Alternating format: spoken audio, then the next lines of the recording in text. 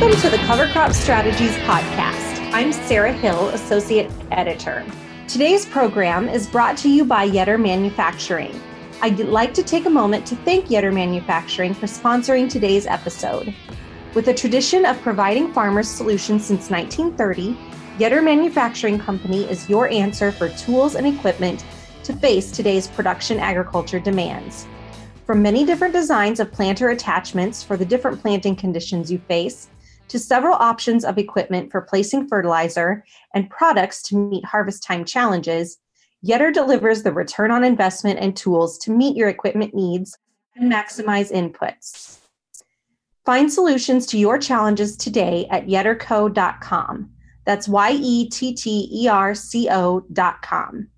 Today, I'd like to introduce Garrett Schaefer, Weeds Field Specialist with South Dakota State University. Garrett will be discussing cover crops and weeds. Welcome to the podcast, Garrett. Thank you. Happy to be here. So to get us started, tell us a little bit about yourself. Yeah, so I work for South Dakota State University Extension. I've been here for around almost 5 years. Originally from Kansas, grew up on a small ranch down there. Went to Kansas State University and got my bachelor's and master's in agronomy. And then I got a job in South Dakota, so I took it. And then been pursuing different research topics. And one of those topics have been cover crops and how it interacts with weeds and herbicides. Excellent. So let's go ahead and dive right in. Let's talk a little bit about how growers can utilize cover crops to make weeds less competitive. So given an overall kind of approach, so in general, if you're going to, most producers know this already, but if you're going to put cover crops into their planning of crop rotation or just in general management, it's going to increase your management for sure. It's going to take more time to plan out your process of when you're going to plant certain crops. You might have to change your genetics a little bit, get beans that are done a little earlier, early maturing, corn same way. Might have to increase small grains if you want more cover crops. But again, from everything I've heard from producers, failure could happen. Especially there's a lot of learning stages to happen when you start out with cover crops. But although what I've heard through proper experience and you gain that over time and information gathering through going to conferences like this and other on-farm research trials, visiting those and talking to your neighbors, you can get great success with cover crops, and they can, of course, give you a lot of benefits. Of course, you want to know your goal. You want to choose species of cover crops that fit your needs and, of course, your weed issues. And that's going to change, depends on where you're at and, your goals, what you want out of the situation. In your experience, what weed species seem to be the worst offenders and make it the hardest for cover crops to compete against them? Yeah, so in South Dakota and most of the central United States, the big ones, at least for us, and I'll give you overall U.S. too, but in our area, it's for sure water hemp, kochia, and horseweed are the big ones. Foxtail species like green foxtail, yellow foxtail, wild oat can be an issue as well in small grains. But if you look at across the United States in general, Palmer amaranth is going to be a big one when it comes to broadleaf weeds. Water hemp, other pigweed species like smooth amaranth, redroot pigweed, horseweed, kochia again nationwide, where it's dry basically is an issue. Morning glory species, giant ragweed, common lamb's quarters, common ragweed, and also some Canada thistle scattered throughout. And then grass species, again, foxtail species, wild oat, Johnson grass, especially in sorghum, downy brome, Italian ryegrass, bluegrass, crabgrass. So a lot of those species are the most troublesome. Some, of course, are going to be more widespread than others in different states, areas, etc. But in general, most of them are annuals, besides Canada thistle I listed, but majority of these are annual species that cause issues. And usually with cover cropping, you can work around them, and cover crops can suppress them and hopefully decrease their abundance on your place, at least as a tool. Okay.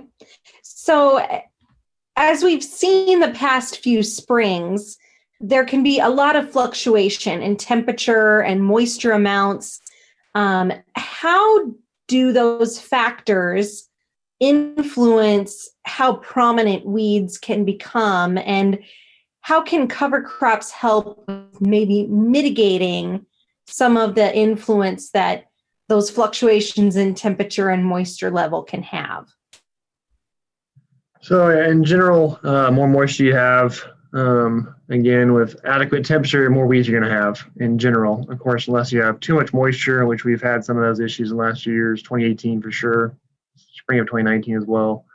Of course, you're too wet, and then even weeds don't like growing. So we've had experienced that in South Dakota. We had the most prevent plant acres in the nation, for at least a year in there, I think.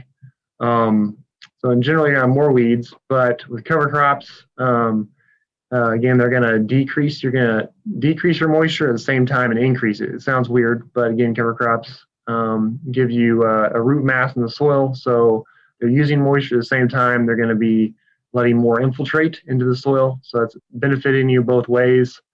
And it gives you competition suppression and most of the two big ones, competition suppression to the weeds.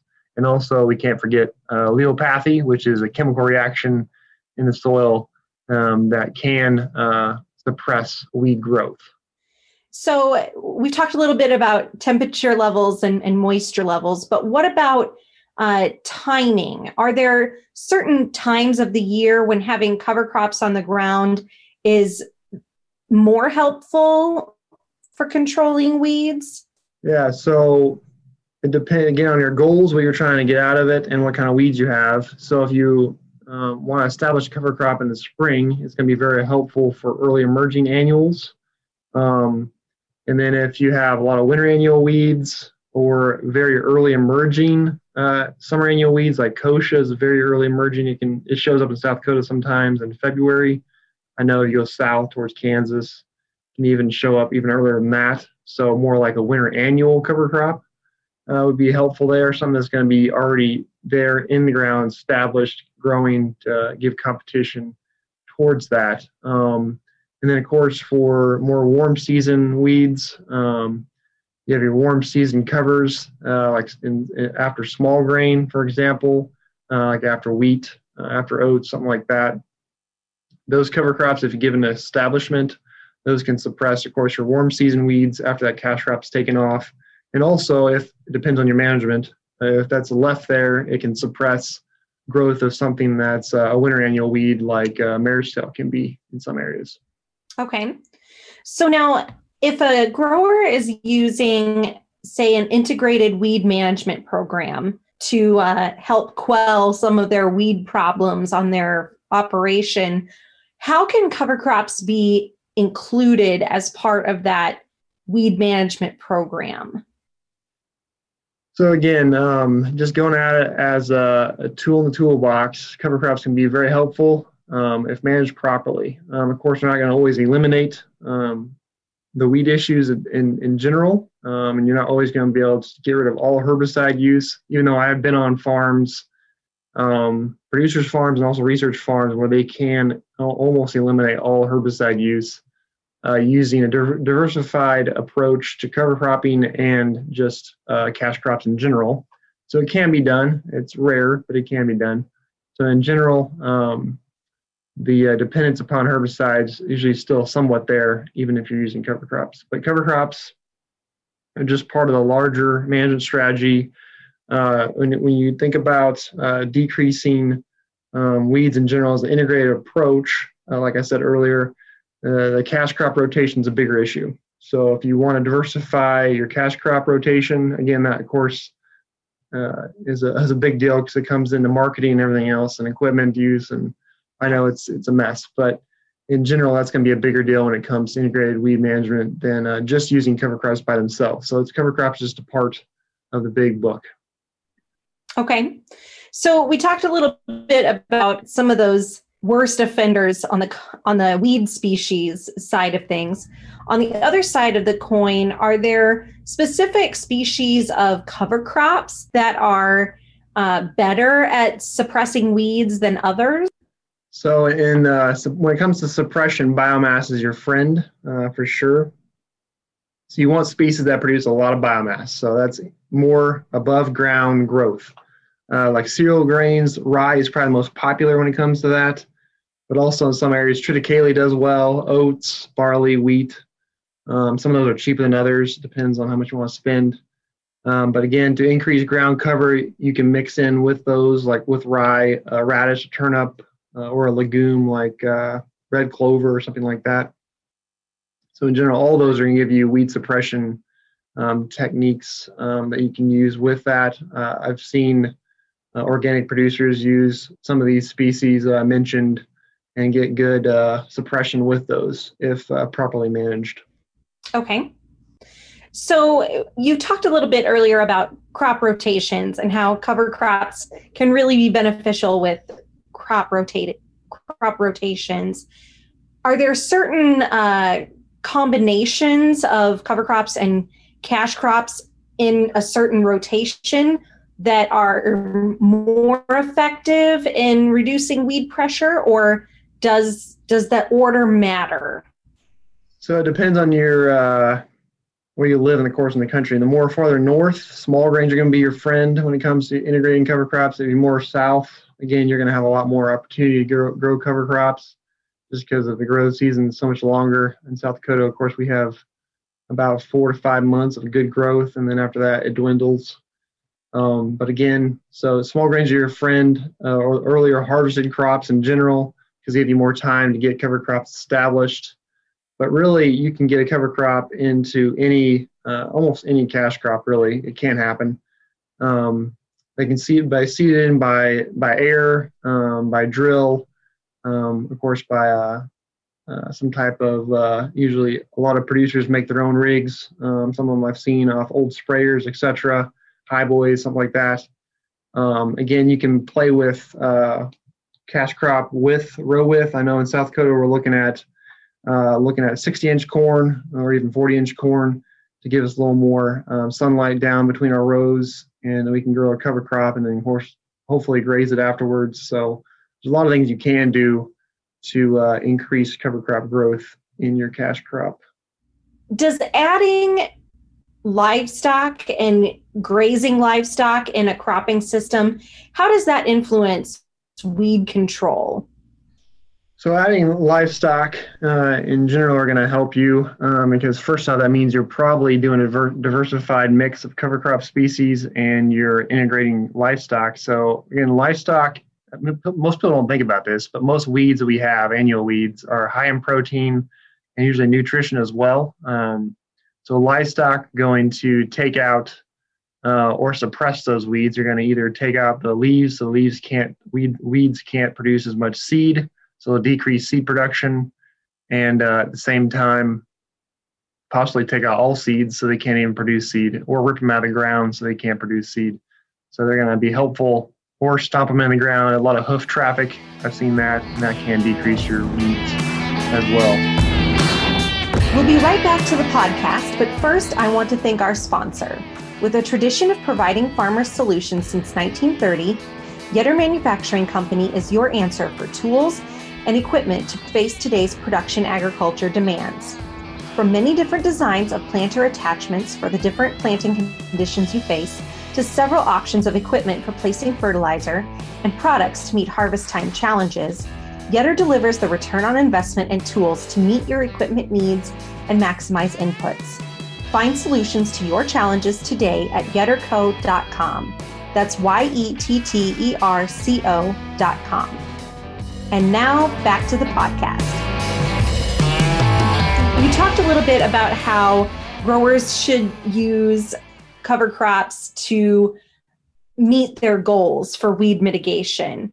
So what circumstances or conditions would have to be present in order for a grower to use cover crops to mitigate maybe a large weed seed bank?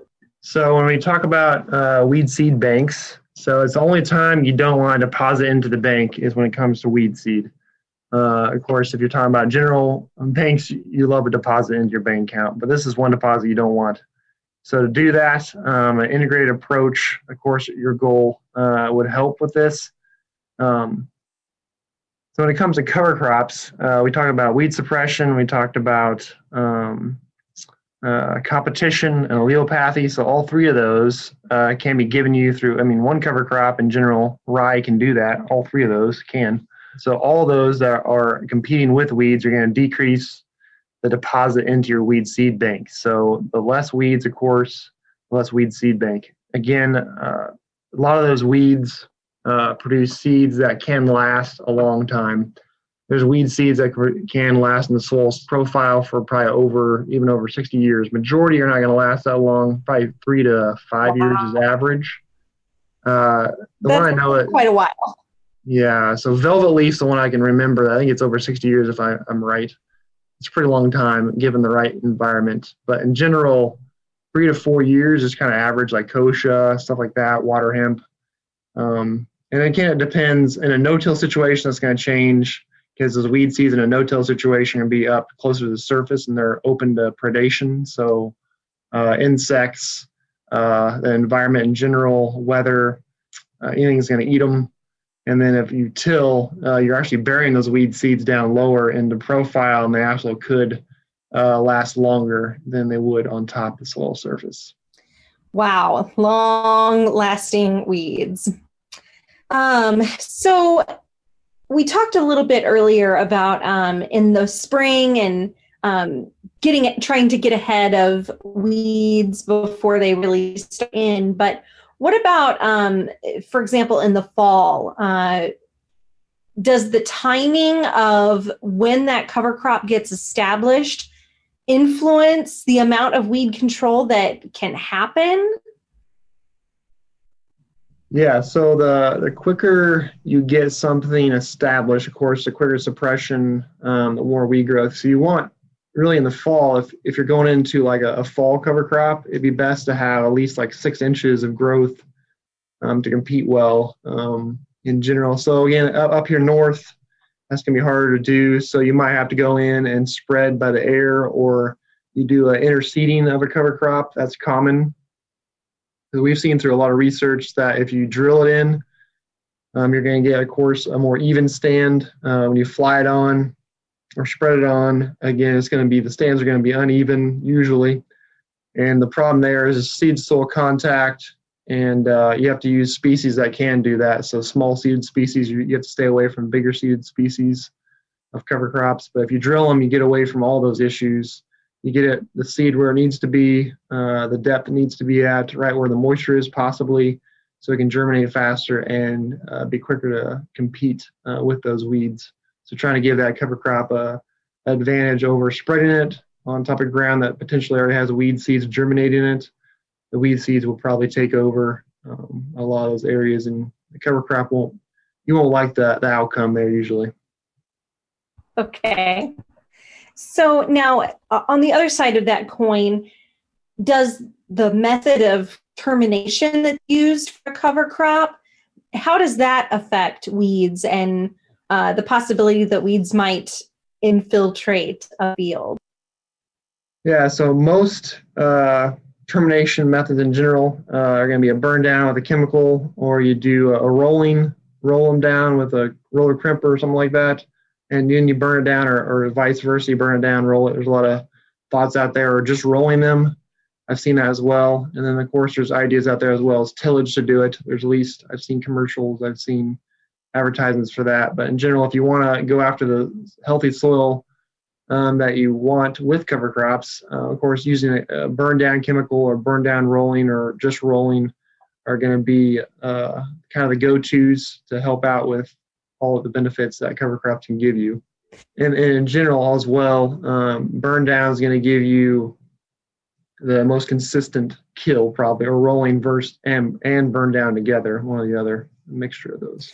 So now I kind of want to switch gears here, and let's kind of talk a little bit about the topic of your upcoming presentation for our National Cover Crop Summit, which for those of you listening, our National Cover Crop Summit will be held March 17th and 18th, and you can register at covercropstrategies.com. So we're very excited to have Garrett as one of our speakers talk about cover crop and how those interact. So to kind of kick off our conversation about your upcoming presentation, let's talk about residual herbicides. That's typically one concern area that growers may have when they're using cover crops. How long can herbicides remain active in the soil? So again, when it comes to residuals, it depends on the chemical group, and how it functioned in the soil itself. There's a lot of things that affect degradation or any kind of releasing of chemicals. The main things is plant uptake, volatilization, surface runoff, leaching, chemical decomposition, soil absorption, soil release, or microbial decomposition of these chemicals. The most one is probably the most well used with chemicals in the soil surface and in the soil itself would be microbial decomposition. Majority of herbicides are decomposed through microbial activity in the soil. Basically like a buffet to them in general on some chemicals, and they eat away at those in a good way. It decreases them so they don't last in the soil for multiple years, which some can. Besides that, chemical decomposition, so like oxidation or reduction or hydrolysis, so that's like a chemical reaction that happens when the soil solution, so the water in between your soil particles engage with the chemical itself. Herbicide molecules react with the water, and then of course a reaction happens and they can decompose that way. Leaching, that's what you probably hear a lot about with some chemicals that can move throughout the soil profile, even the drain tile, etc. Surface runoff's an issue, and then of course a little bit through plant uptake, not much, because plants, even any kind of plants, if you know much about plant biology, all plants take up herbicides. Some of them can't detoxify fast enough, and again, if they can't do that, they die. Otherwise, they're resistant to that chemical itself. Or photodecomposition, soil absorption is a big one for some chemicals, and usually that deals with more organic matter or clay matter in the soil. So how much clay you have, how much organic matter levels. That's why in some herbicide labels they tell you to increase your rate on certain soil types. That's the reason why, is because of soil absorption. If the soil absorbs to that chemical, it can't be in the soil solution and the weeds can't take it up. And also in some rare occasions, soil release, so those particles can release that chemical if something happens with the positive negative charges of those soil particles, and then of course it can be back available in soil solution. The weeds can take it up, or the cover crop can be affected by it. So in general, all those things, microbial decomposition is the biggest one across the board, and that usually means with a healthier soil, you're going to have more microbial decomposition, and at the same time, that soil can be warmed up through microbes because all the activity is happening. You can have more soil health there and more growth, your cover crops as well, through a lot of soil health principles being done there. So what influences how long a herbicide is biologically active in the soil? So in general, what I mentioned, so stuff that producers can easily approach this along how long. So if you apply a pre-emergent herbicide, let's say before corn, and you're going to cut silage on it, and you're going to plant it, how do you know there potentially some areas of your field are going to be higher levels of herbicide than others? In general, it's not going to be uniform across your field. I've never seen a field that's uniform when it comes to even soil profile across the whole field. So like field entrances, usually field edges, turnaround areas, eroded hills, areas with extreme pH or low areas in your field are going to have higher areas, higher amounts of carryover, likely to have higher amounts of carryover than others. So in general, if you know what you applied, when you applied it, the label will give you some idea of when and how long that herbicide will last, because they give you some rotational intervals in there. But we all know herbicide half-life of like basically every chemical is out there, and that's how many days half that chemical is going to be in the environment still or in the soil after application. That does help a little bit, but really what you got to do to really know what's out there is do a bioassay. So there's one way of doing it. If you have a lot of time's on your side, you can go out there and drill a few strips of the cover crop you want to plant in that field. Wait about a few days to a week, see what happens, what grows. You can see there. Or if your time is short, I would suggest while your cash crop is still standing, close to harvest, maybe a week out or so, gather about a pound or a gallon about 10 pounds of soil, usually around a gallon or so. Put it in a flower pot, mix it together really well so it's a representative sample, and then get another flower pot that has similar soil from the same field, maybe that wasn't applied any chemical to it, and then grow that cover crop in those pots. And within a week, you should be able to tell what your chemical residue will be. If something grows, you're probably gonna be all right. If something doesn't grow, you might have some issues. In general, that's the best way to tell. From what I experienced with research, I have not seen a majority of larger issues that we thought we would have with some of these chemicals. So if you're willing to take a little bit of a hit on your cover crop stand versus if you had no chemical there, it'd be all right. So if you take a 30% hit on your cover crop stand, that does sound like a lot, but it's better than having nothing out there. Even if you have like a high rate of residual herbicide out there still, if you're willing to take that hit, I guess that can work. Okay. Well, actually, we are running short on time for today. So where can our listeners go for more information about cover crops, weeds, and herbicides used to combat those weeds? So first off, if you, of course, remember where you live. So I go after whoever your closest university is in your state, and then they see what research they have in your area. Or there's a lot of documents on the internet. Of course, you can find those through just Googling them, or you can give me a call too at my office here in Aberdeen, South Dakota. I'd love to talk to you, 605-290-6164. Or email me, etc. I'm pretty sure that information will be available. So absolutely. Well, thanks again, Garrett, for joining us today. Be sure to look for more information about our upcoming National Cover Crop Summit on March 17th and 18th. Once again, I want to thank Yetter Manufacturing for sponsoring today's episode. Find solutions to your challenges today at yetterco.com. That's YETTERCO.com. For more information about all things cover crops, visit us online at covercropstrategies.com.